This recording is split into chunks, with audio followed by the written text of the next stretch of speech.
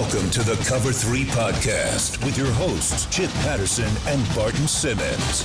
It's your call for the best college football coverage. From National Signing Day to the National Championship and everything in between, CBS Sports presents the Cover 3 Podcast. And welcome back to the Cover 3 Podcast here on CBS Sports. That's Barton Simmons. That's Tom Fornelli. I'm Chip Patterson, coming to you on a Tuesday. We have Mailbag Monday pushed just a little bit, but we've still got a mailbag for you. We've got some headlines to get to. We've got another edition of the book club. We have sprayed down all of our microphones in our studios. Barton, Tom, gentlemen, how are we doing here on this Tuesday morning? Good. Tom? Good. Just, staying more than 6 feet away from any athlete in a locker room. Don't want to get anybody sick. Good. Yeah. We're good. We got a little coronavirus phobia in the household that we're managing. I know that feeling.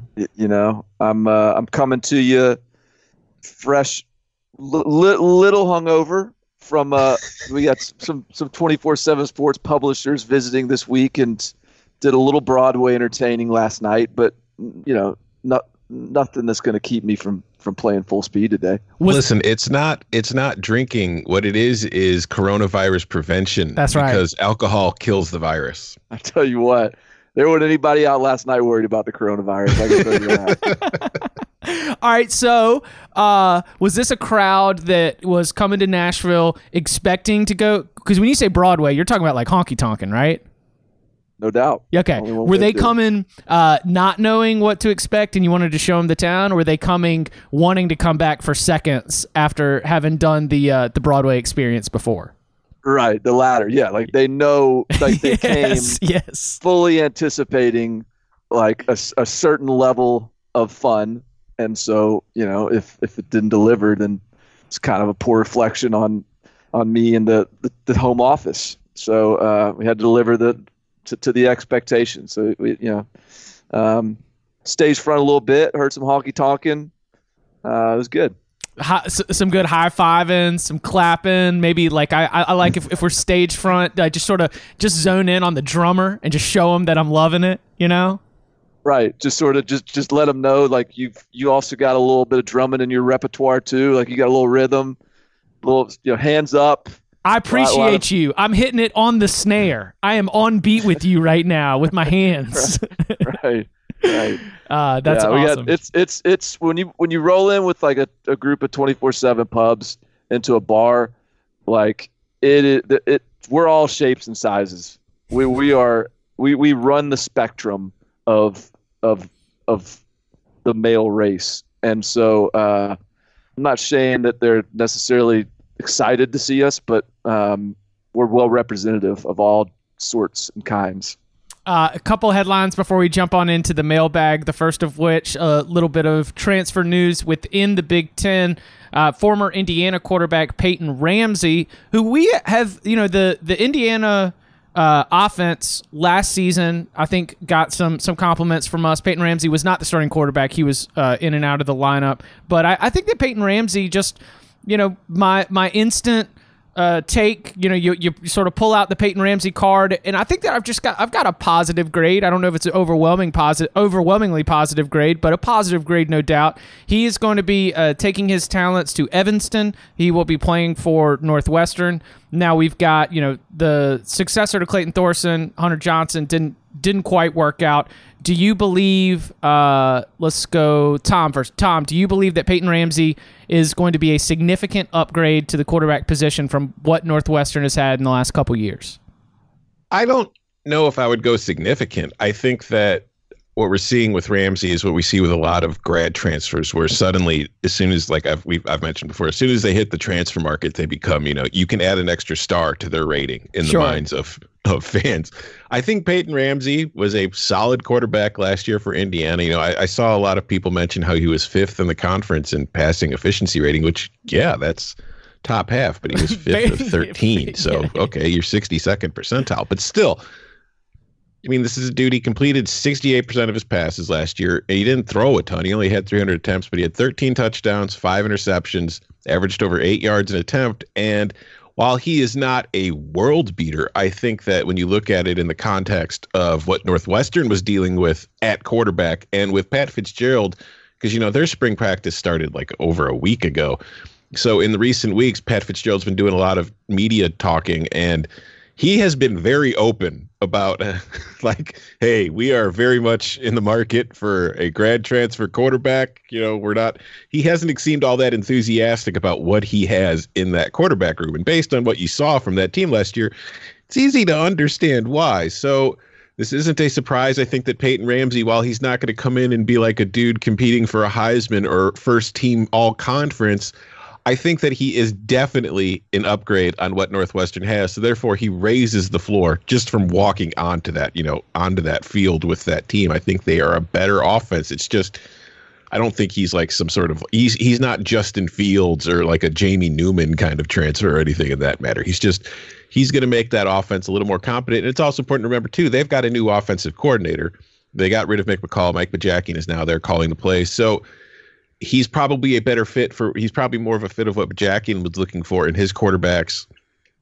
And, that's a good thing for them because that offense was just awful last year. It was like, I've made fun of Northwestern offense when Clayton Thorson was there. We've talked about it here. Barton can't believe Clayton Thorson wasn't the first pick in the draft. But that Northwestern offense was plotting with Thorson, and last year with all the different quarterbacks and all the different injuries, it was just plain like stinky bad high school team bad. So I think that we're going to see an improved Northwestern offense at a minimum with Peyton Ramsey. Listen, Peyton Ramsey, as long as he has two working legs, a working arm, this is a dramatic upgrade from what Northwestern had. I'm not going to act like Peyton Ramsey is a Heisman Trophy candidate, but this will be dramatically better than what they had. Northwestern was dead last in the country in passer rating. So bad. Northwestern, in terms of passing yards per game, they were 126th in the country. You know who were the four teams? I can guess. Than them? Option teams? Georgia Southern. Yes. Navy. Yes. Army. Yes. And either Air Force or Kentucky, because Kentucky didn't throw a pass for like the last 2 months of the season. Yes, the team that was playing a wide receiver at quarterback. Yeah. Kentucky. Those are the four that were worse than them in passing yards per game. It's 6 touchdowns to 15 interceptions. They completed 50% of the passes. They were dead last in the country in yards per attempt, 4.5 yards per passing attempt. This is gonna be a brave new world with Northwestern football with Peyton Ramsey at quarterback. This is, so this is going to be, because Pat Fitzgerald is a good coach and Northwestern is typically a good team. And for whatever reason, those quarterbacks were awful. And I think they got a chance this year to improve a lot. To add to that, Barton, you mentioned that they were last in the country in passing efficiency. They had an efficiency of 84.53. The next lowest was Old Dominion at 99.56. So they were a full 15 points behind the next worst team. That was a historically bad year throwing the football. Yes. I'm just sort of curious now. So the year prior, Rutgers was that was the Art Sitkowski year. Yeah. Where it was just like picks, like 3 pick sixes a game. They threw 5 touchdowns to 22 interceptions in 2016 for that Syracuse team. So Army in 2016, that's understandable. This would be kind of enjoyable probably to just go through and compare the worst passing seasons of all time, but Northwestern certainly deserves a place on that mantle. Now, I do not think Peyton Ramsey will be the eligible. You're right. He's probably not a Heisman Trophy winner, but the good news for Peyton Ramsey is that the Big Ten has like 17 awards that they give out at the end of the year. So will he be eligible for the Thompson Randall L. Newcomer of the Year, named after Minnesota's Darrell Thompson and Indiana's Antoine Randall L? Maybe. Is that a thing? Yes, that is. Have you never gone through like the full? Oh, it's amazing. The Graham George Offensive Player of the Year, the Nagurski Woodson Defensive Player of the Year, the Greasy Breeze Quarterback of the Year, the Amici. I mean, I can keep going. They've got awards for every single position on the field. And they're all named after two people. Yeah. Like, they have so many awards, and yet they still felt the need to put two names in each. That is just how deep and rich the history of the Big Ten Conference is. Well, remember, the Coach of the Year is actually named for three because it is the Dave McClain / Hayes Schembechler Coach of the Year Award. My bad. Originally dedicated in honor of former Wisconsin coach Dave McClain, then also both Bo Schembechler and Woody Hayes. So probably not in the Heisman Trophy, Peyton Ramsey, but the good news is in the Big Ten, there's an award for you somewhere. Staying in the Big Ten, Ohio State's Ohio State's assistant pool has been beefed up just a little bit. And now, as we're starting to look ahead to the 2020 season, all the assistant coaching carousel has sort of calmed a little bit more on that in the mailbag. But the headline for the week is that it used to be the $1 million coordinator, right? Whoever the best coordinators in the country were making $1 million, and then we've got the $2 million coordinator. Well, right now the Ohio State Buckeyes, one of the top elite blue blood, like nobody's ever argued about their blue blood status, but Ohio State will have 4 assistants making at least $1 million next season. The list of assistants, let's see. Last year is Kevin Wilson, Larry Johnson, what's his name? Greg Madison and Kerry Coombs. What were you going to say? Co-defensive coordinators, offensive coordinator, and defensive line coach. Is this significant in a Ryan Day trying to keep everybody together after Ohio State has been one of the places of really massive turnover over the last couple of seasons? Jeff Hafley recently leaving. We saw Alex Grinch leave after a very short stay. The turnover at Ohio State, plucking from Michigan a little bit recently too.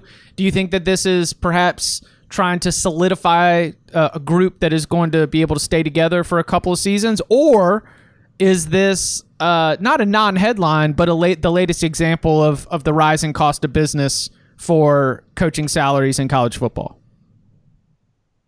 I think it's rising cost of business. I think it's what a big-time program is allotted for their assistants, and it's also, it's a little bit they got a couple $1 million coordinators, but they don't have a $2.5 million coordinator. They don't have a $2 million coordinator. They got $1 million love. Yeah, so. And our beloved Nick Marati, I saw, is making like $800,000. Oh yeah, because when you're spending all the money on the strength coach and the director of player personnel, then you got to spread it all around. So Ohio State went into an auction draft, and instead of spending all of their money on like Todd Gurley, they just got a whole bunch of mid-level guys. Right. Yeah, it's working. It's mid-level $1 million coach. Yeah. It's funny because you talked about how first there were like the $1 million coordinators, and what was that, like a year ago? I mean, it's escalating quickly. Yeah, it really has. I remember I would guess this was not long ago. I remember talking to a coach and him being like, yeah, my big thing is I wanted to be $1 million coordinator. Like, not the money of it, but just I think it was sort of the status of it. Like, he just wanted to be $1 million coordinator. And now that's like, you better be $1 million coordinator if you're at a major program. Like, if you're not, then you're getting screwed. So it's very much become the standard. And now, Ohio State's breaking because I think the biggest to me, of all those names, I mean, yeah, you got a couple coordinators making $1 million. That's standard. But that speaks to how important Larry Johnson is for Ohio State, their defensive line coach, that he's $1 million coach despite not being a coordinator. That says a lot about how he's viewed in that building and in that program. And finally, from headlines from the week and the weekend, it was a massive weekend for Mac Brown and the North Carolina recruiting efforts, picking up a couple huge commitments, including one from quarterback Drake May, a 4-star who was previously committed to Alabama. He is from Myers Park in Charlotte. Almost all of these players at the top of the recruiting class right now, from Rocky Mount, North Carolina, from Monroe, North Carolina. Right now, the North Carolina Tar Heels, with their 9 commitments in the 2021 cycle, rank number 4 nationally. Barton, what this mean? I think it means a lot. I mean, first of all, Drake May is legit, like a really elite quarterback prospect. He was committed to Alabama. That was going to be tough to hang on to because he is an elite quarterback prospect, and Bryce Young's about to be a splashy freshman that's going to be a little bit of a deterrent for Bama to get some instant impact quarterback. And so I think it's huge that North Carolina, A, landed him, but B, I mean, they have a succession plan now from Sam Howell to Drake May, and they have a kid named Jacoby Criswell in between those two that's pretty good himself. And when you look at Clemson's rise in the ACC, it's pretty quarterback driven.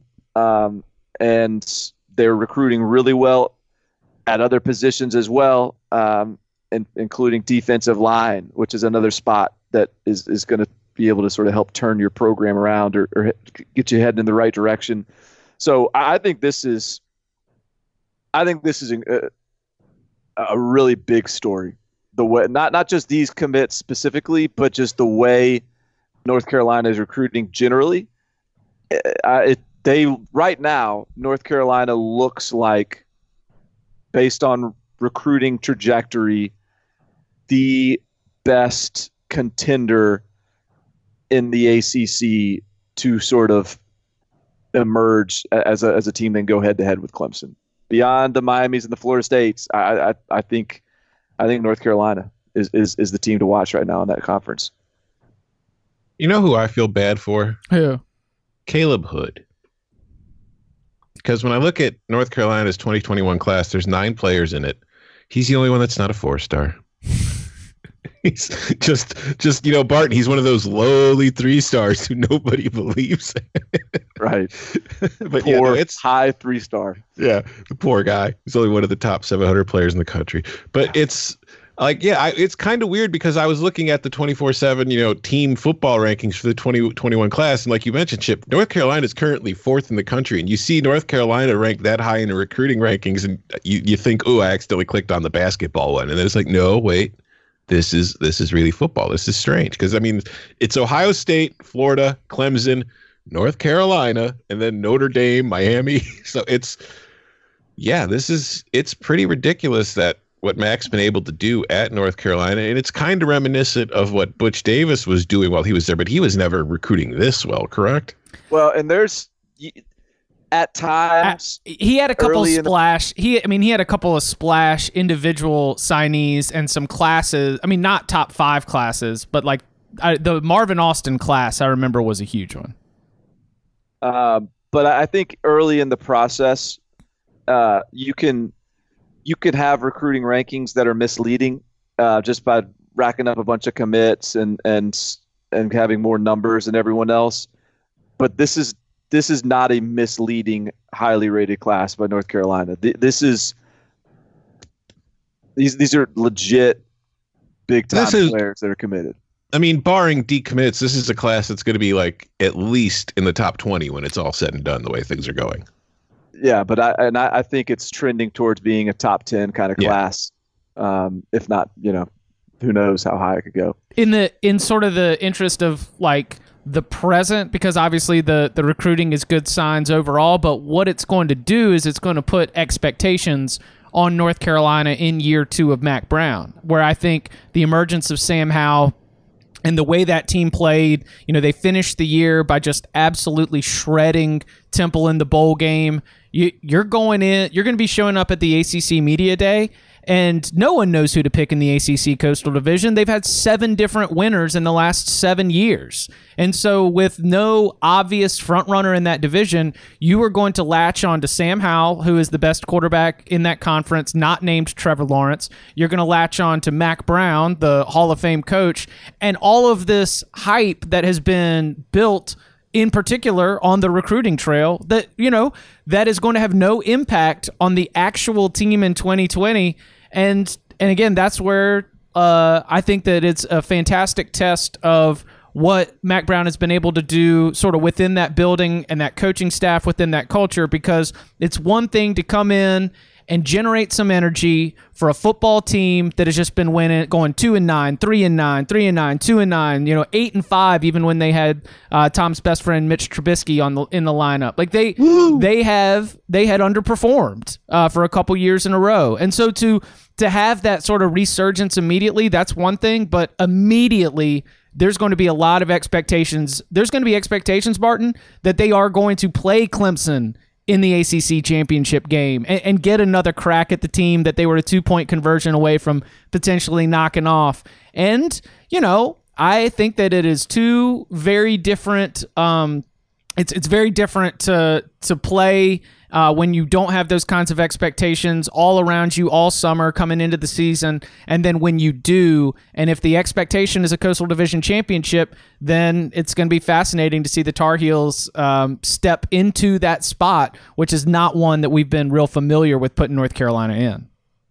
Well, not only that, but so the expectations are a game changer too. But and this Mac Brown thing has been best case scenario from the jump. It's all gone as swimmingly as possible as we could have imagined. But the beauty of the Mac Brown experiment to this point has been this sort of new Mac Brown, more enjoying the moment and just going to be out here and have fun. And he's not going to live and die with every win and loss. And he's going to enjoy the locker room and dance and all that stuff. And to your point now, there's going to begin to become they're going to be some expectations lumped on their shoulders, and the losses might hurt that much more, and he might be stressed that much more, and it's going to be just interesting to see how he handles it when he's not this underdog story all of a sudden. He's back to being a sort of near the top of the heap, and not that they're there yet, but it appears they're trending that way, and then then things get tough. Can't wait to fade the Tar Heels in 2020. You're going to be looking at ACC Coastal Division prices. Let's see, if the Tar Heels get surged, that probably means there's an opportunity. Miami? Oh, I know where I'm going. Nope. Pittsburgh? Nope. Pittsburgh returned 17 starters from last year. Good for them. It's not going to be your beloved Hoos. They lost too much. Nope. Is it Virginia Tech? Yep. Oh, man. I don't know. I don't want to go on a double date with Virginia Tech. They fight too much. Listen, as soon as Virginia Tech made the switch to Hooker, they won 6 of their last 9, and the 3 losses were a 1-point loss on the road to Notre Dame, the 9-point loss on the road to Virginia in a rivalry game, which they were in it the whole time. They lost late in the fourth quarter, and the bowl game loss to Kentucky, which was, again, on the final play of the game. So, and they've got a ton of returning players themselves. So Tom's driving that Hokie bandwagon in 2020 while everybody else is going to be picking the heels. All right. Good luck. Coming up on the other side, your questions, our answers, and Tom steps to the front in another edition of the Cover 3 Book Club. Next.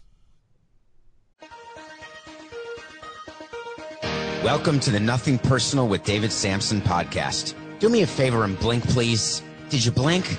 That's how fast the Major League Baseball season went in 2020. The postseason is already upon us. Whether it's baseball news, you want NFL, college football, water polo, chess, movies, if there's a story, we'll have it covered. Every weekday, 5 days a week. Just subscribe and download on Apple, Spotify, Stitcher, YouTube, or wherever else you find your podcasts. No BS, no soft tosses, no hot takes. You know, it's always business. It's nothing personal. Hey guys, this is Brian Campbell, and along with Luke Thomas, we are the hosts of Morning Combat, your one-stop shop for all things combat sports. Every Monday, Wednesday, and Friday, we'll hit you up with a brand new episode looking at the biggest headlines in boxing, mixed martial arts, and so much more. That's not to mention bonus content every Tuesday and Thursday, featuring interviews with the biggest names, dissected fight breakdowns, and even a little ridiculousness from time to time. We surely take the fight game seriously, but never ourselves. So why not give us a try for all your combat needs before and after the big fights? It's Morning Combat. Download and subscribe today wherever you consume fine audio. Okay, going to start the mailbag with it's a question, but it's also a suggestion, and we are going to carry this forward. It will be part of an off-season activity that we will carry on through the season. All right, I'll stop explaining. This is from Che Harrington, and I absolutely loved it. All right. Love the show. Have been listening since September. I love how y'all delve into Power 5 and also Group of 5, not just Bama, Clemson, Ohio State. Hey, where's our Georgia Bulldogs? Question. Barton, Tom, and Chip. In light of your recent conversion to a pro UGA podcast, it got me thinking about a 2020 season challenge. Your mission, should you choose to accept it, each of you must select a Group of 5 program or a universally agreed upon bottom tier P5 program and make that your program for the season, starting from spring brawl all the way through the bowl season. You research the roster, you scout the best offensive and defensive players, and generally just embrace your new program. You go to bat for them on the pod, you bet their games during the Locks episodes, and live and die each week on your team's performance. You're free to choose any. Free to use any criteria when it comes to selecting the team. Would love for y'all to share your team and how you selected the team. Happy choosing. I love it. Yeah, right? I mean, isn't this an awesome idea? It is. I mean, it's something I kind of already do naturally, but I will gladly just choose one. But like, I've already started, because we talked about this before we recorded. I've already started doing some research, and I've got to try to figure out, do I want it to be like a Group of 5 team that I've kind of already have a soft spot for? Yeah. Or do I want to try to find a new one? Or does Illinois count if we're using bottom tier Power 5 programs? Because I feel like I feel like I'm already there, so that would be a little too easy. So I probably shouldn't do that. But so I've already started trying to figure out who I want. So yeah, I love this idea. Who wants to go first? Oh, are we go ahead? Are we going to lay them out right now? Are we doing it now? Oh, how long do you need to? I got my team. How long do you guys need to research this thing? Listen, maybe you want to marry her 20 minutes after meeting her, but I'd like to take her out on a second date. Okay, so we're going to go through. So what is your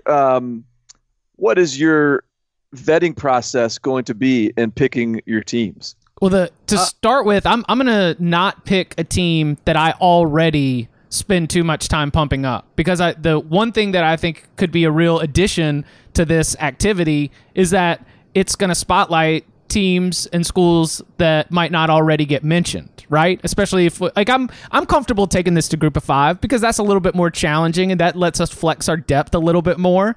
And I'm not, I, for example, have ruled out in my mind taking ECU or App State, because those are two programs that I'm just sort of naturally inclined to follow, mention, favor. I know we've got a lot of App State listeners here on the podcast. I've got a lot of friends that are graduates of both ECU and App State. And so I know that when I'm trying to do my initial scouting, I am taking those teams and I'm sort of putting them in a different bucket because I already kind of have them as one of my teams. And so I'm trying to push myself a little bit further outside of my comfort zone. For me, okay. I'm just trying to figure out along the same lines as Chip. I don't want to do a team that I've already been kind of championing, but I'm looking for a team. I'm trying to figure out I don't want it to be a team that's already really good, because, I love the underdog story and I want to be there for the rise. I don't want to just jump in at the top. B, I also want to find a team that, I'm kind of like debating, do I want to do like a MAC team or a Sun Belt team, simply because they'll be playing a lot of their games on weeknights? So that way I could pay more attention to them. Whereas on Saturday, realistically, with, our jobs, if and this is just, like Chip brought up App State. Like, say App State's playing against Coastal Carolina on a Saturday afternoon during like LSU Georgia or something. I'm not really going to be able to pay much attention to App State, that game as I have to for work-related responsibilities. So I got a lot of things I'm trying to figure out.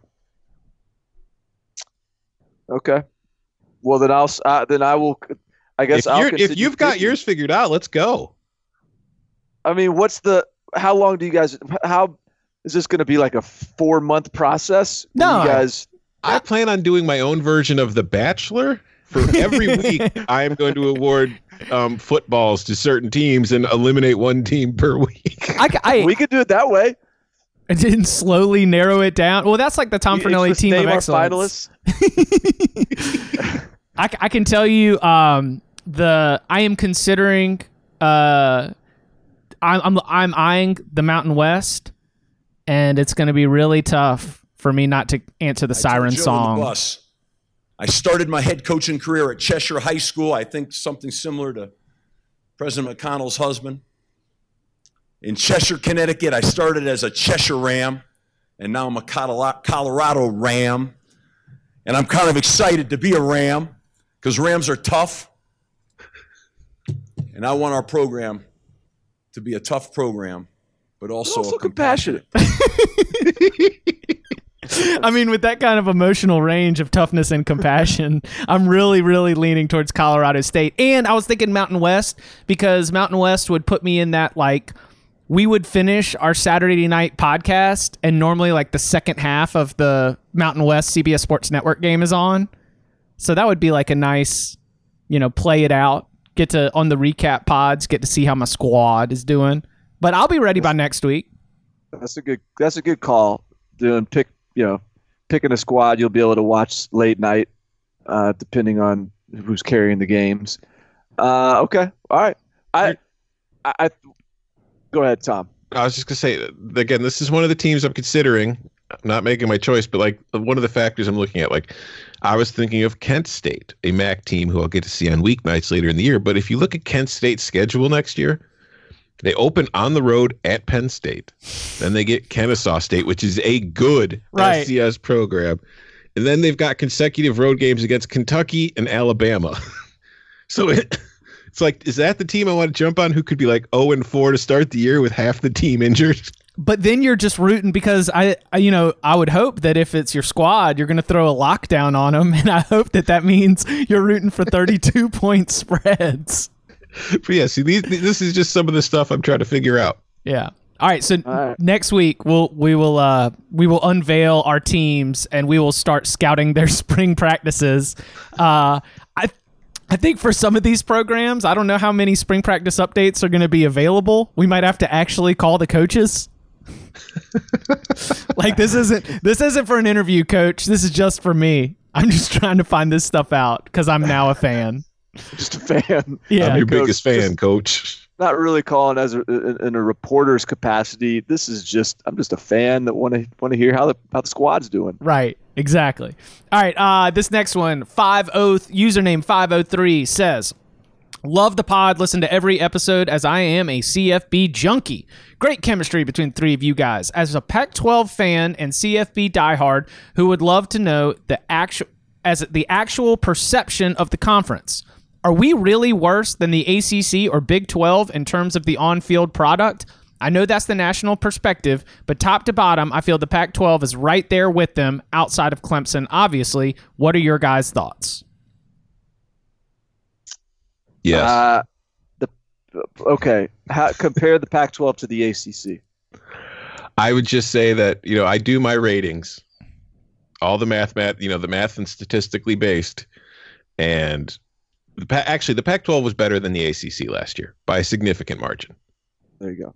But it was worse than the other three by a significant margin as well. So I feel like last year the Pac-12 was definitely better than the ACC, but I also feel like last year was somewhat of an outlier season for the ACC, and that the talent-wise of the recruiting area and how those teams recruit, and we mentioned North Carolina is now a top 5 team in recruiting rankings.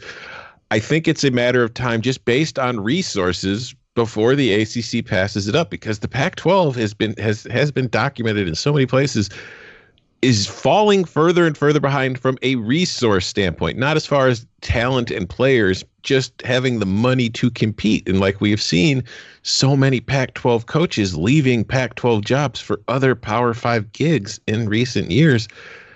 Unless they figure something out with their TV deal and they can start getting more money, or if they can even start caring, because I know that there are a lot of Pac-12 football fans, but the simple fact of the matter is, if you look at the numbers just based in our industry, Pac-12 schools, Pac-12 news of any kind does not do nearly the same amount of numbers as the ACC, the Big 12, the SEC, or the Big 10. There's just not as much interest. Yeah, that's inherently, unfortunately for the Pac-12, that's the biggest problem.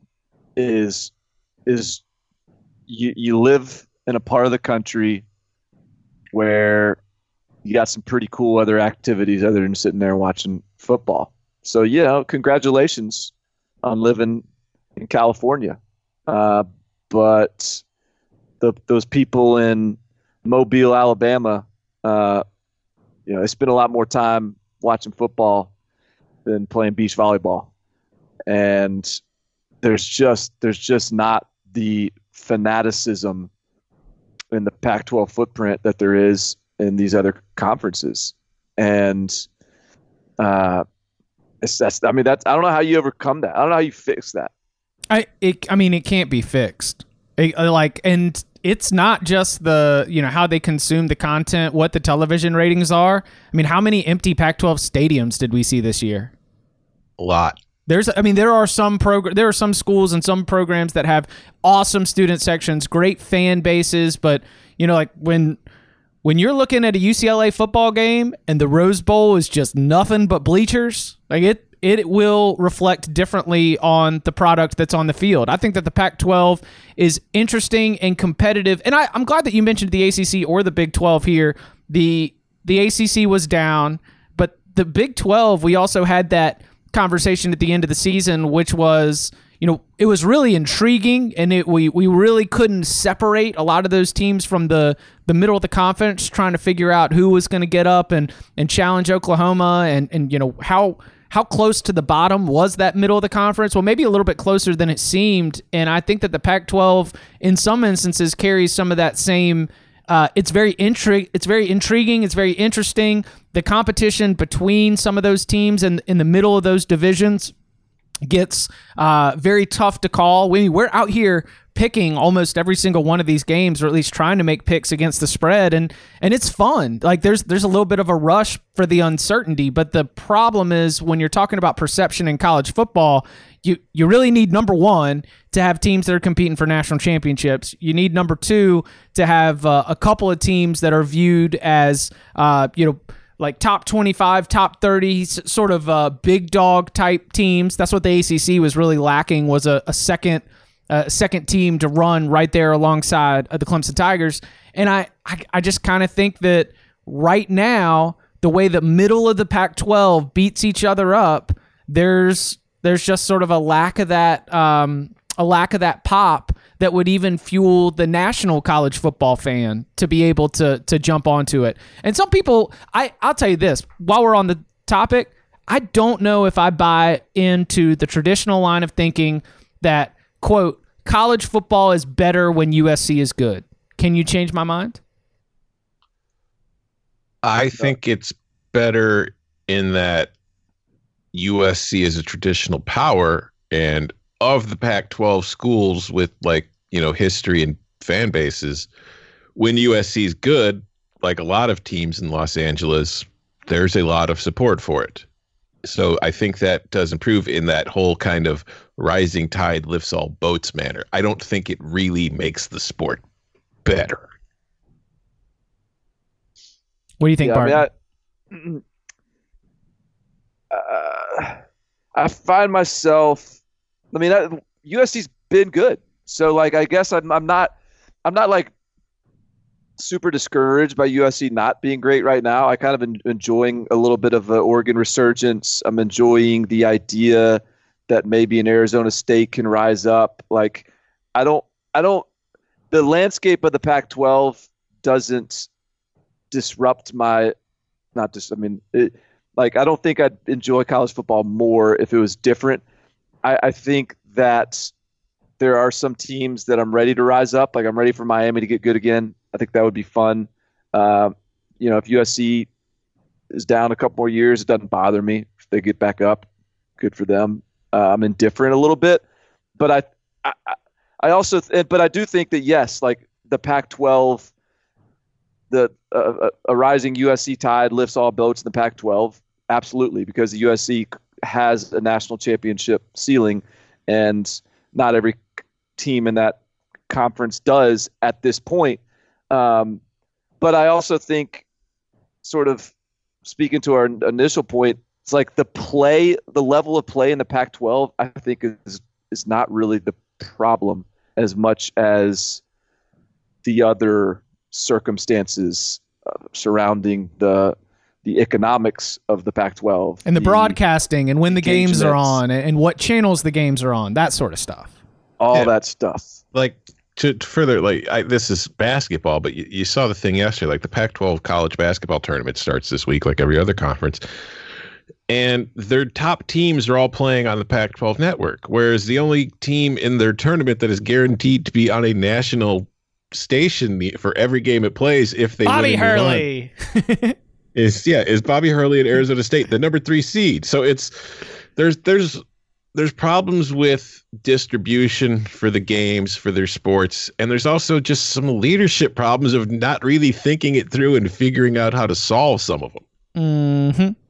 The quality on the field, the talent level of the execution. Maybe not talent level, because talent level is a little bit shifted elsewhere away from the Pac-12, at least in terms of raw talent and high school talent. But the execution and the quality of play of the players that are out there is not that much, is not significantly down from the other Power 5 conferences. But when your question, as 503 said, is the perception is absolutely that they are operating on a tier below the ACC and the Big 12. Mm-hmm. All right. Trent, a.k.a. Double Down, asks, Michigan, Auburn, or Texas? Michigan, Auburn, or Texas? 2-part question. Which position is open first, and which program would you want to run?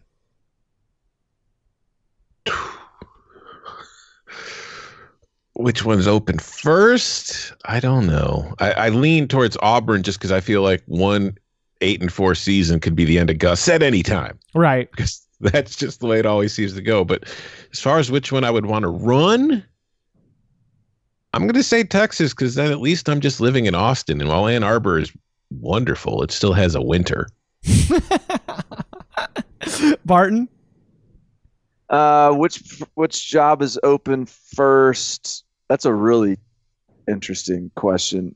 I would say probably the smartest money is probably Auburn, but I lean that Gus Malzahn outlasts both those other guys somehow.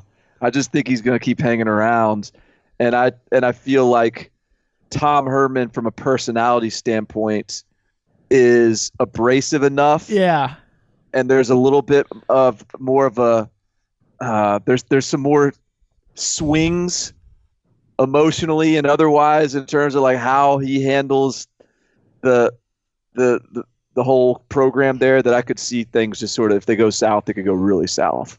So I think we're a little bit of a crossroads this year with Texas. So I don't know, maybe Texas would be my pick for first open.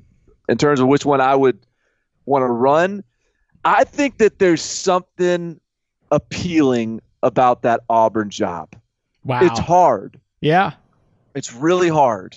It's certainly a challenging job, and you have to be okay with being on the hot seat every year, because you're playing against Nick Saban, and when you got to play against Nick Saban and you're compared against Nick Saban, you're usually going to be on the low end of that. And so that's what your job is measured against, and you got a chance to get fired every year. But I just think, I think it's a fun team to root for, I imagine, because of the way they can kind of catch fire and go on these little runs and have these really good teams, and how they're still, every time that Iron Bowl, like they're always a threat to beat Alabama, no matter how good Alabama is.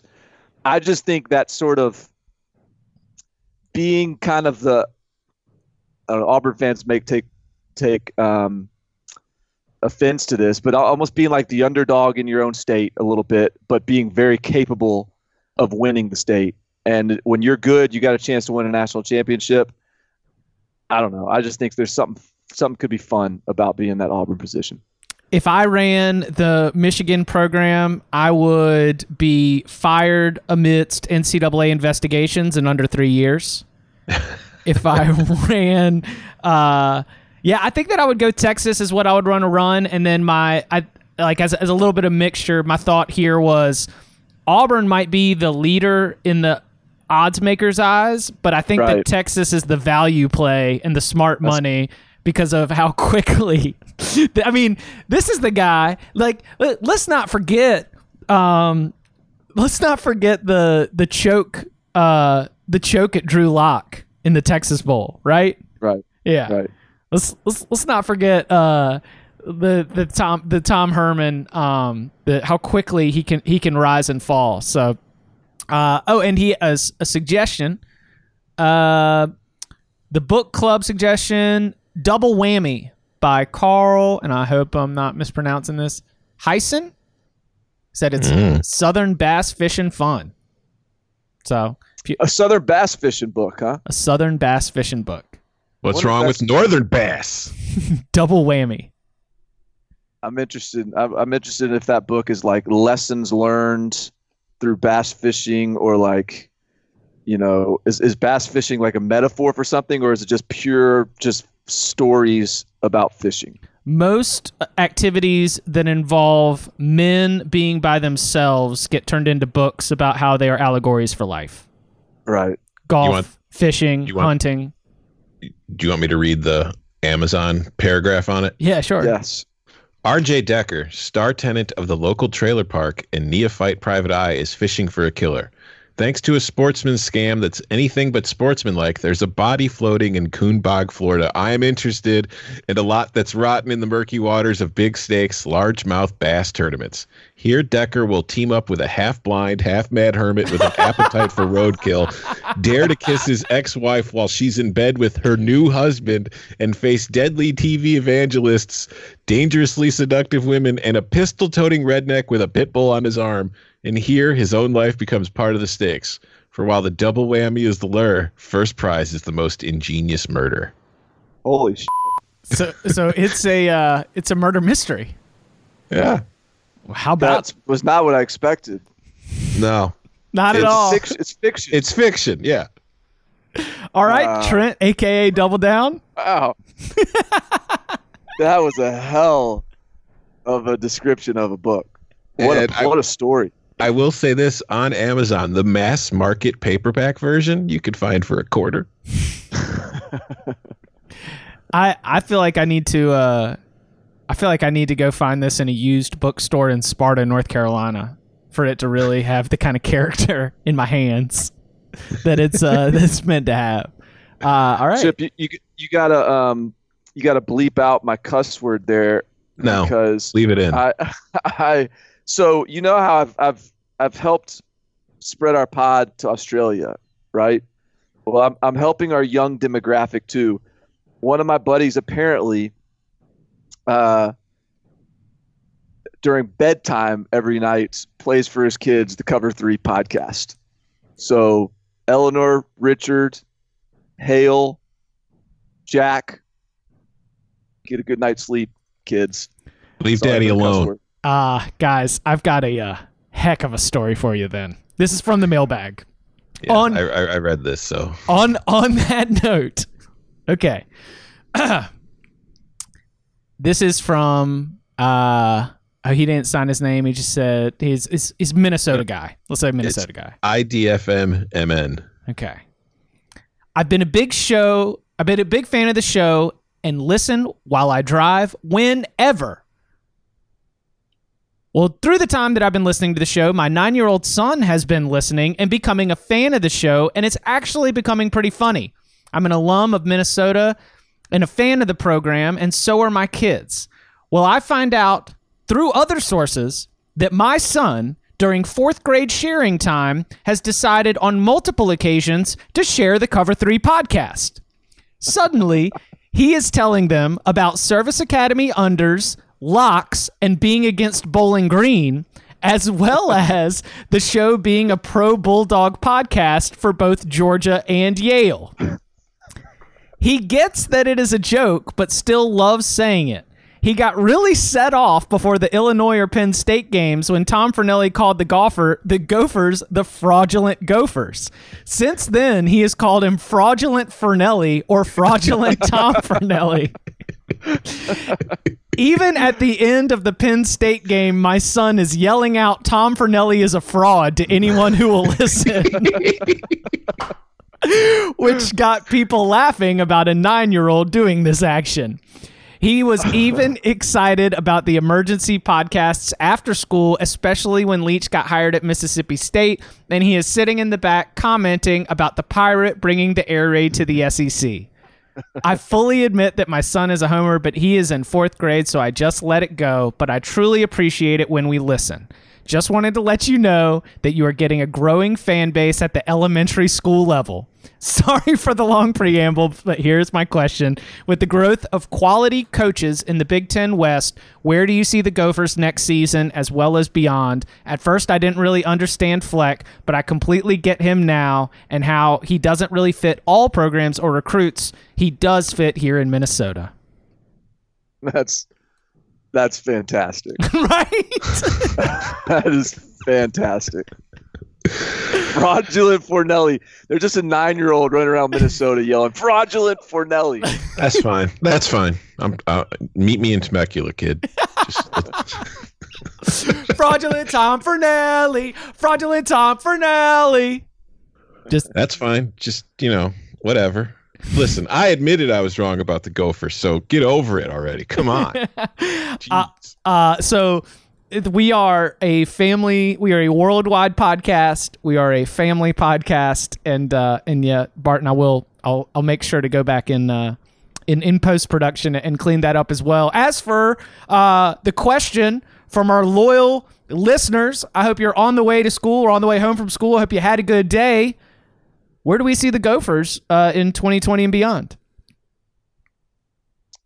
Well, they replaced a pretty good offensive coordinator this year. Lost a pretty Kirk good Ciarrocca quarterback. is off to Penn State. Mm-hmm. And he's been the guy with PJ Fleck since Western Michigan. He actually was the wide receivers coach at Princeton back in the good old Barton Simmons era. And I think that's going to be the biggest sort of question mark here. And there's been some turnover on the staff. They've had some departures over the last couple of years. I think I got a hunch that PJ Fleck is a hard guy to work for. He's very demanding. But I think that works for his team for the 3 or 4 years, 4 or 5 years they're on campus. If they're on campus they had to be on campus for 8 years. That might be tough to do, but for the 4 years you're getting PJ Fleck, man, you're getting all of them as a player, and I think that's part of the reason why they're successful. So I think that just because PJ Fleck is that good of a coach and that dial in and detail oriented and all that stuff, it's going to be hard for me to ever think that they're not going to be pretty competitive. Yeah, I think it depends on what your expectations are going to be going into next year. I don't think Minnesota, they went 11-2 last year, and I don't think they're going to fall off the map and go 5-7 and miss a bowl game next year. It's just, if you look at the history of the program, I think if you're expecting 10-win season after 10-win season, That's probably unrealistic because, I mean, they went 10-3 in 2003 under Glenn Mason, and last year was the first time they'd won 10 games in a season since. And plus, you got to look at their schedule. Last year, from the East, they drew Rutgers, Maryland, and Penn State. Now, obviously, they won that Penn State game, but you were also in a West where everybody, Wisconsin was still good, but other teams like Purdue was down. Northwestern had a really down season, and you have to expect programs like that are going to take at least a smaller step forward. And you got to think Nebraska might be taking a step forward, so it's going to be more, competitive. But just even from the draw from the East standpoint, well, I said last year they had Rutgers, Maryland, and Penn State. This year they get Maryland again, but it's on the road. And the other two teams they get from the East are Michigan and Michigan State. Now, who knows what Michigan State's going to look like, but still Michigan is a much more formidable opponent that, they have the rivalry with. You don't have to tell Minnesota how difficult it is to beat Michigan. They've had plenty of problems doing it. So when I look at their schedule this year, I think if you're being honest with yourself, this is probably a team that's going to be closer to 8-4 than it's going to be to 10-2 in the regular season. But an 8-4 season at Minnesota, I think, would be, very good and something that you should be happy with. And I think that what PJ Fleck has done is he has shown he's going to be able to have a solid program at Minnesota. It's just the question is, will he be able to maintain it? Because with Fleck, we have seen him do this kind of thing before, but at Western Michigan, he went from 1-11 to 8-5 seasons, then went to 13-1, and then left for Minnesota. So we have to see if Fleck is not only capable of building a program up and getting it to a higher level than it's used to being at, but can he maintain it? And that's going to be the wild card that I'm looking at going forward. Is he's obviously energetic. He brings a ton of energy. He has revitalized that program. He's got people more excited about it than they have been for a long time. It's just if they start waning off and they're going 8-4 and 7-5 and having those kind of good seasons but not great seasons, does that energy start to grate on not only other coaches but the fan base? That's what I want to see going in the long term. Are you guys all in on the grow and the bamboo themes? Have you guys seen this? No. What do we want to do? We want to install windows in the boat, and we want to grow higher. And the word grow is stylized with a little G and then capital ROW, because we're still in line with the row the boat mentality. We're trying to see, we're talking about growing higher and seeing bamboo trees everywhere. We want to grow like bamboo. Bamboo grows fast. I can make boats out of bamboo. And that's why if you become a member of the PJ Fleck Vacuum Cleaner Club, and you buy vacuums and you sell all your friends' vacuums and they keep selling their friends' vacuums, the more vacuums that are sold, the better off you're going to be. I just want to know if this means that when you showed up, you were a piece of coal and now you've turned into a diamond. I just want to know if that's been retired then, because I saw it at Western Michigan twice and I've seen it at Minnesota a couple times. If the diamond speech is done, I'll jump on board into this bamboo era where we're building boats and installing windows and growing little G, capital ROW. But if I see the diamond speech make a return, I mean, it can only be at the show where he plays the first album in its entirety, right? Then I'll take it. Otherwise, I want it put to the side. Chip, you know what pressure does to coal, don't you? Yes, I do. It turns you into diamonds. There was like a question at one of their media availabilities where like the reporter just asked, so tell me about your this year's team slogan or whatever, which is, typically a throwaway question with most coaches, but like it was, I saw the transcript, and if I could find it right now, I would read the whole thing, but it's the more specific version of what you just sort of generalized, Chip, but it's kind of remarkable. Like PJ Fleck is absolutely one of a kind in terms of his commitment to slogans and mottos, and this one kind of jumps the shark. So every year that should be an unveiling that we should add to the podcast. Just a staple annual tradition of the Minnesota yearly slogan and PJ Fleck's explanation to it. Yeah, when at the beginning of spring practice every year, we will be waiting with bated breath, anticipating the reveal of the new Minnesota football slogan. I like it. I found the transcript. I could read it. Do it. I don't know. All right. The question is, what's the mantra going to be for 2020? That's pretty simple enough question. Black. There's a few, but this year's is grow, G, lowercase g, capital R, capital O, capital W, higher. We're talking bamboo, which I've used in the past. When you talk about bamboo, it takes 3 years to build underground before it actually shoots up to the top. So when you're talking about year 4, that's when you should see it shoot 90 to 100 feet in the air. We have the ability to do whatever we want to be able to do. Whatever we're going to do, we have to pay the price for. So we talked about this grow higher using the bamboo tree, and you'll be able to see bamboo trees everywhere. And then we talked about building the house. And this year 4, so we're installing the windows. It's amazing because before our team meeting in January, players came in and asked me, Coach, we've been taking bets, talking about it to each other about what you're actually going to have to build in a house, about what you're actually going to have a built-in house. I don't know, that's a typo or something. So it matters to me because we're actually talking about it. But it's the window part. Why the windows? Because now the framework's up. So we're installing these windows, and the wonderful thing about windows is you can look out and see whatever you want to see. You can notice the birds, the sun, the clouds, the sky, but you can see whatever you decide to see. However different from last year, which we didn't have any windows. We were picked 6 in the West. That probably won't happen this year. So now we have windows that the outside world wants to peek in and see and study and know what we're doing inside our house. What's the mantra going to be for 2020? That's the answer. He's incredible. He lost me on the window stuff. The bamboo stuff, I follow him. The window stuff, I'm not sure I follow. I like that we're growing bamboo to build boats And for more rowing. bamboo for our boats and our window and our previously windowless houses that we've now got windows for. Amazing stuff as always, and thank you to our growing audience in the Minnesota elementary school scene. Shout out to you. All right, one more question, then we'll get to the book club. This one's from Neo1129. Love hearing your opinions on new head coaching hires, but can y'all do a pod ranking assistant coaching hires? I know there are too many, but at least who you think will be the most impactful assistant coaches hired? That's going to be a Barton heavy episode. Yeah, we're not going to do a whole episode on the assistant coaching episode? No, but I'll answer the question. Right. Obviously, what kind of podcast is this? This is a Georgia podcast. Yeah, that's right.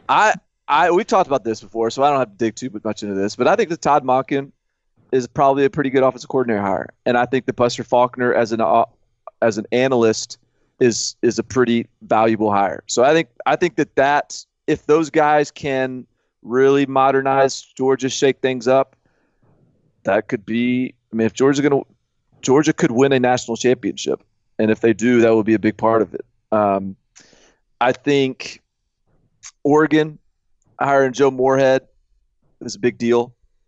I mean, their offense was not really all that inspiring under Mara. What's my guy's name? Bronson Arroyo? Marcus Arroyo. Marcus Arroyo's a pitcher. I do say one of my favorite things from the combine and just like reading reports for Justin Herbert's workouts is all the NFL coaches and like scouts were like, "Oh no, he's got plenty of talent. He just, he was kind of stuck in a boring ass offense." Right. Like, how would that make you feel if you're an offensive coordinator and you just produce big moment in your career, like big resume bullet point. You're going to have a first round NFL draft pick on your resume. Maybe even get to sit in the green room, and yet every soundbite about Justin Herbert's struggles are like you're the reason. Like, oh, it was just the offense.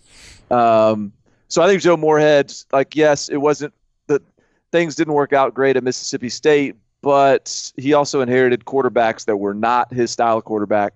He inherited a roster that wasn't great from a wide receiver spot, and I think think about what he did at Penn State. that was a total game changer. And everyone still, even the, coaches with Joe Moorhead influences are really highly regarded. Like, he's just a highly regarded coach from an offensive standpoint. So I think he's going to do really well at Oregon. I think Kirk Ciarrocca at Penn State is a big hire for them, maybe even an upgrade from Ricky Ronnie. And then I think Michigan State hiring Scotty Hazelton, like, that's a defensive coordinator. I think that was a good hire. And then Chad Morris at Auburn. We'll see. I mean, what do you guys think? Do you think Chad Morris is actually going to be given all the Auburn guys around the program say that this is going to be, he's going to give Chad Morris the reins. Like, he's going to let Chad Morris develop the passing game and develop a sort of a more evolved, modernized passing offense than the old school Gus Malzahn stuff. I feel like we've heard this story before with Chip Lindsey. Yes. But I don't know. Maybe this is the time that Chad Morris actually helps Auburn's passing attack. No, this is very much I'll believe it when I see it. Because like you said, we've heard it like numerous times with Gus. He's finally handed over the keys. And then as soon as they have a bad game, he's taking the keys back. Yeah. Aren't they both from like the same Arkansas high school football family? Chad Morris is East Texas high school football, but Chad Morris was he at Springdale for a hot minute? Well, he was at Tulsa as the offensive coordinator, and so was Gus Malzahn, right? Am I saying that right? Wasn't Gus Malzahn at Tulsa? I'll double check. Maybe that's what you're thinking of. Let's see, Gus. Yeah, Gus, he was. Gus. Yeah, so he was. I think they were just both OCs at Tulsa at different times. Okay, all right, got it. Because I was gonna say if they were both from the same sort of like high school family, I was going to guess that in the same way that when you get back together with your family, sometimes you just fall back into old rhythms, right? I was just like, couple old high school buddies. You're talking about modernizing the offense. Nah, man, we're going to take this back to like 2004, the high school level. We're going to go real old school. I tend to lean more in terms of the entire sort of assistant coaching carousel and the way that some of the pieces moved around. I agree with you that the Georgia offense, the potential for a Georgia offensive evolution is more intriguing to me and more likely than us seeing anything wildly different from Auburn. I think that the pressure on Chad Morris and Gus Malzahn is higher because it's going to be tough for me to expect, even as Auburn has recruited so well. And isn't Big Cat Bryant back for another year? Yeah. They lost Derek Brown, Marlon Davidson, Nick Coe, but they get Big Cat Bryant back. And they've recruited well, but man, that Tigers team has really been powered by its defense for the last 2 seasons. And so the offense has been able to kind of have these sort of piece it together gimmick putt-putt offense kind of performances and still be competitive in games, still be able to win some games. I think that the spotlight will be more so on Chad Morris and Gus Malzahn, even more than it has in these last couple years, because I think they're going to have to score some points to win ball games, and it'll be interesting to see how it works out. I mean, it doesn't have to. He doesn't have to totally shake up the whole offense. He just has to bring their passing game into the new millennium. That pass game is so clunky, so limited, so it's just all play action shots and schemed receivers. There's no flow to it. So just deliver some flow to that passing game, and I think you've done a lot. All right. Let me warm up the choir. Tom, are you about ready? Yup. All right. So the Cover 3 Book Club, since we're friends, the 3 of us are friends, all of our listeners are our friends as well. This is the off season. This is reading season, because otherwise all we're doing is watching football in our spare time. So it's good to have recommendations from our friends. All right, Tom. All right. Well, Barton broke the football book seal last week. I'm diving in with my football book this week. One of the bigger stories of all college football season in 2019 was clearly LSU. It was, and Ed Orgeron became a name that, is more well known around college football, even for casual fans, as he was, the head coach at LSU. They won a national title. He's a character. He's got the crazy voice. But well, like people like us have known about Orgeron for years. When I really became familiar with him was in 2009. I bought a book written by our former CBS Sports colleague, now writing for The Athletic, but he was writing at ESPN at the time, Bruce Feldman, called Meat Market: Inside the Smash Mouth World of College Football Recruiting. And what Bruce basically did was, this was when Orgeron had his first head coaching opportunity in the SEC West at Ole Miss, which did not go well. And it was one of the reasons why he was, like, USC was hesitant to hire him after he did a good job of being the interim there. And it was one of the reasons why a lot of LSU fans were kind of hesitant about hiring him at LSU, despite what he was able to do as an interim there. But Feldman was behind the scenes pretty much for an entire season with Orgeron and that entire Ole Miss staff as they were recruiting their class for that season. And there are a lot of names in this book that you're going to remember. There are coaches on that staff that have gone on to be head coaches elsewhere. Like Frank Wilson was one of his recruiting coordinators at Ole Miss. He was just recently the head coach at UTSA.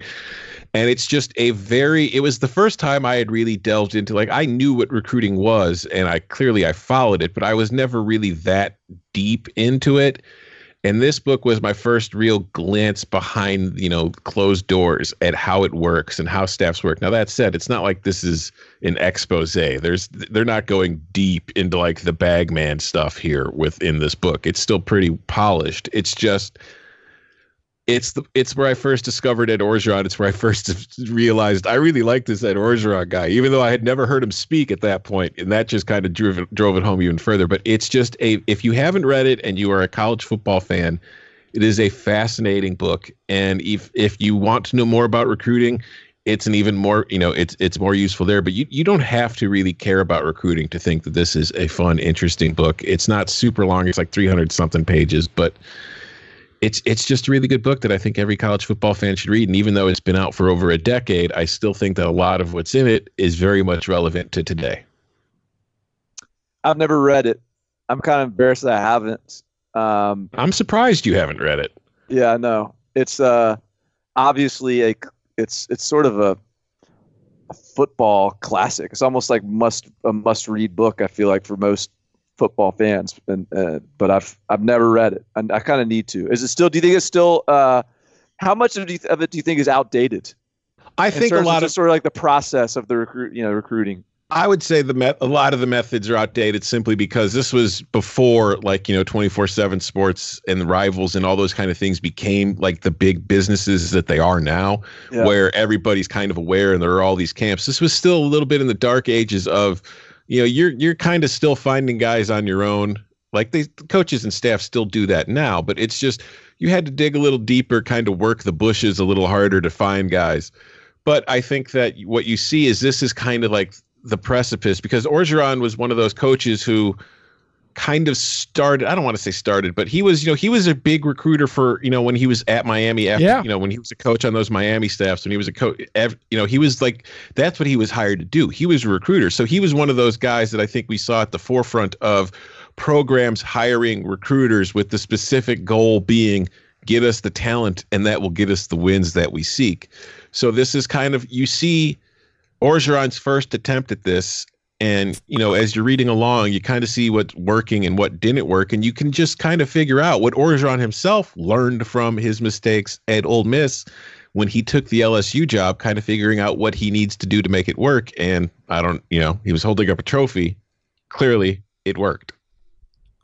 Do you think that the title Meat Market would make it through a publisher in these players' rights sensitive days of 2020? No. Yeah. But isn't that the whole point of the title? Is sort of like to be a critic, like as a criticism, but then also as a shine a spotlight thing. Sort of, like this is kind of the reality of what it is, like it or not. Yeah. I haven't read it either. Wow, you guys both need to read it. Yeah, I do. Maybe I mean, you'll both really enjoy it. Yeah, I know. I would imagine it's a pretty easy read too. Yeah. I've got some travel coming up, and I think it's on the bookshelf somewhere. I'm looking at the bookshelf. I've also got the. I'm looking at it on my bookshelf right now. Okay. Well, I've got a good reading assignment, and so do all of our so do all of our awesome listeners. The book club, So does that 9-year-old in Minnesota. So does. I bet actually he would tear through Meat Market Do a book in report on it. for sharing time. Yeah. There you go. Remember, if you want to get in a suggestion for the book club, a comment for the book club, or if you want to get in a question for the mailbags, you can do so by going to the Cover 3 podcast page. Leave a 5-star review. Leave your question in there. It will get added to the mailbag. It will get read on a future podcast. Real quick, Oompa Loompa Dog said, Chip, Bart, and Tom, love the podcast. Always something I look forward to every week. Gotta say, it was an interesting day at work while I had the Cover 3 book club jingle stuck in my head while picturing Oompa Loompas dancing around all day. Since y'all are a dogs podcast now, you need to recommend some Dooley's dogs or a letter for Larry to the club. Most importantly for Chip, how do you like your Snoopy's hot dogs, assuming your time in Chapel Hill for undergrad didn't turn you vegan and you only prefer tofu dogs now? Go dogs. I like them with chili, mustard, and slaw. That's how I like them at Snoopy's. Snoopy's is the go, for sure. You can follow him on Twitter at Barton Simmons. You can follow him at Tom Fernelli. You can follow me at Chip_Patterson. Gentlemen, thank you very much. Thank you. Sir.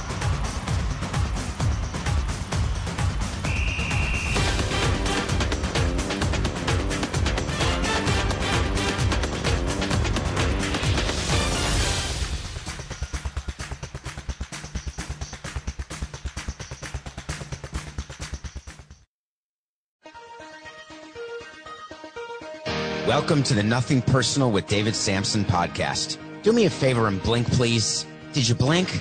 That's how fast the Major League Baseball season went in 2020. The postseason is already upon us. Whether it's baseball news, you want NFL, college football, water polo, chess, movies, if there's a story, we'll have it covered. Every weekday, 5 days a week. Just subscribe and download on Apple, Spotify, Stitcher, YouTube, or wherever else you find your podcasts. No BS, no soft tosses, no hot takes. You know, it's always business. It's nothing personal.